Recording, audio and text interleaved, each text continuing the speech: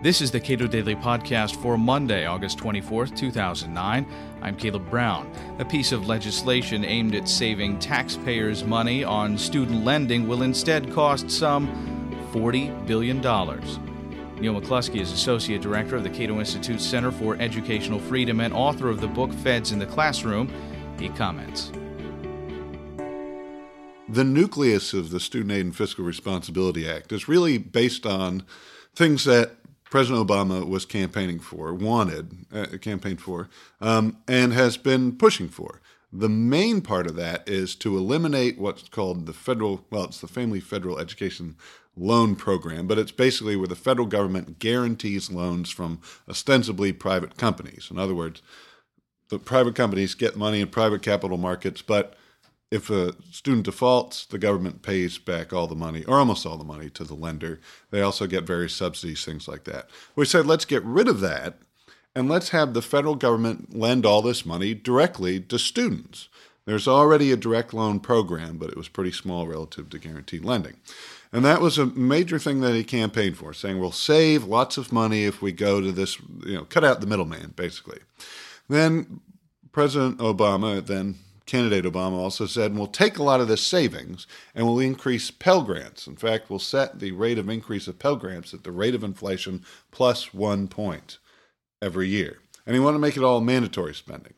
So this bill does more or less that. It would get rid of guaranteed lending, make everything direct lending, and a major component of it is to have lots of additional money, about $40 billion over 10 years, go to Pell Grants, and enable it to rise at the rate of 1 point, or inflation plus 1 point each year. There's some legislative maneuvering as to whether or not that's all mandatory, but at least for about 10 years, that would be the effect, as inflation plus 1. So that's all stuff that the president was campaigning on. As you point out, one of the key differences between direct lending and guaranteed lending is where the government writes the check.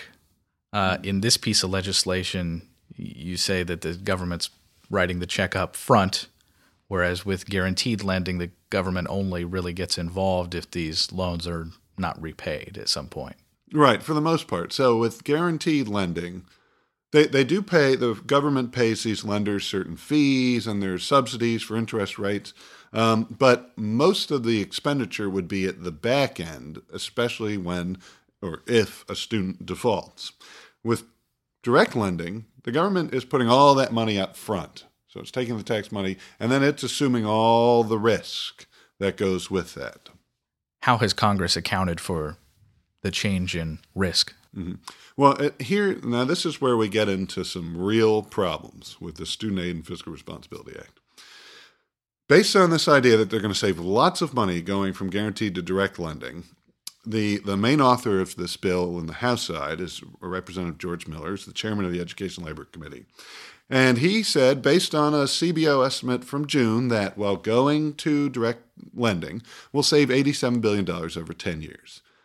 So that sounds great. And they said, okay, and we'll put a lot of this into Pell Grants. Not so great. That's a problem because it creates this floor under which colleges will never charge because everyone can pay whatever the Pell Grant amount is.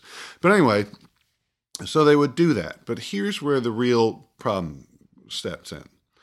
Not only is he going to do the Pell Grant part, but he's added all sorts of spending that nobody would naturally associate with this. So there's money for community colleges, there's money for elementary and secondary education school building, there's money in there to have these grants that would essentially have the federal government require states to have more or less federal standards for pre-kindergarten education. So lots and lots of spending in this bill that wasn't supposed to be part of it. And then he also made the promise, again based on this supposed savings from guaranteed to direct lending, that there would be $10 billion left over for deficit reduction. Well, now things changed after the bill was actually written, and it passed very quickly through Miller's committee, not surprisingly, because he's the chairman and author of the bill. And 3 days after that, the Congressional Budget Office put out their estimate of the actual cost of the bill, not just the savings from going to guaranteed direct lending, but of the bill. Well, lo and behold, they said, actually, if you calculate everything in this bill and the costs that will be associated with the government doing more of the lending, you're going to cost taxpayers about $6 billion over 10 years. It's not a ton, but it is a lot when you consider that the bill is being sold as being a $10 billion deficit reducer with all sorts of other expenditures that were supposed to make people think they were getting something essentially for nothing. Then after that, the CBO came out with another estimate. In a letter to Senator Judd Gregg, they said, well, and if we actually calculate the risk of these loans, because the money's front-loaded, then you'd probably save about $33 billion less. So now we're talking about something that's going to cost taxpayers about $40 billion estimated over 10 years, rather than sending $10 billion to deficit reduction. This hasn't really been a front-burner issue, though. Mm-hmm. Well, I mean, exactly. And that's part of the problem.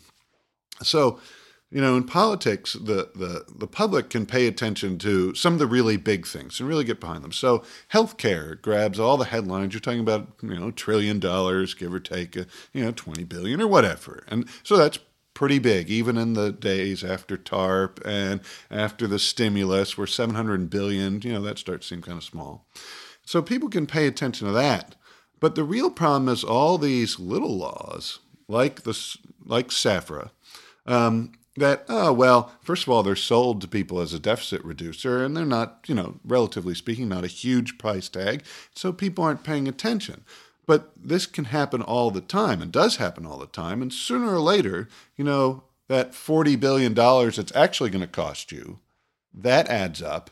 And when we're looking at it about $11.6 trillion national deficit, it's inexcusable for politicians not to take something that's supposed to save money without taking anyone's benefits away, so not causing pain to current beneficiaries, rather than using that money to save taxpayers and children today down the line from a huge deficit.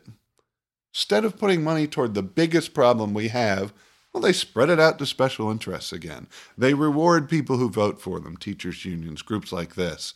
And that is what is bankrupting the country. And it happens because, yes, the public can pay attention to some of the big things, but so many little things go on that they simply cannot focus on. And we need people to pay more attention to everything the government does, and especially don't believe what you hear from your politicians often until you've really seen the numbers and you've really looked at it for yourself, because they're going to tell you one thing to get something they want passed, and it might not always be what they're telling you it is.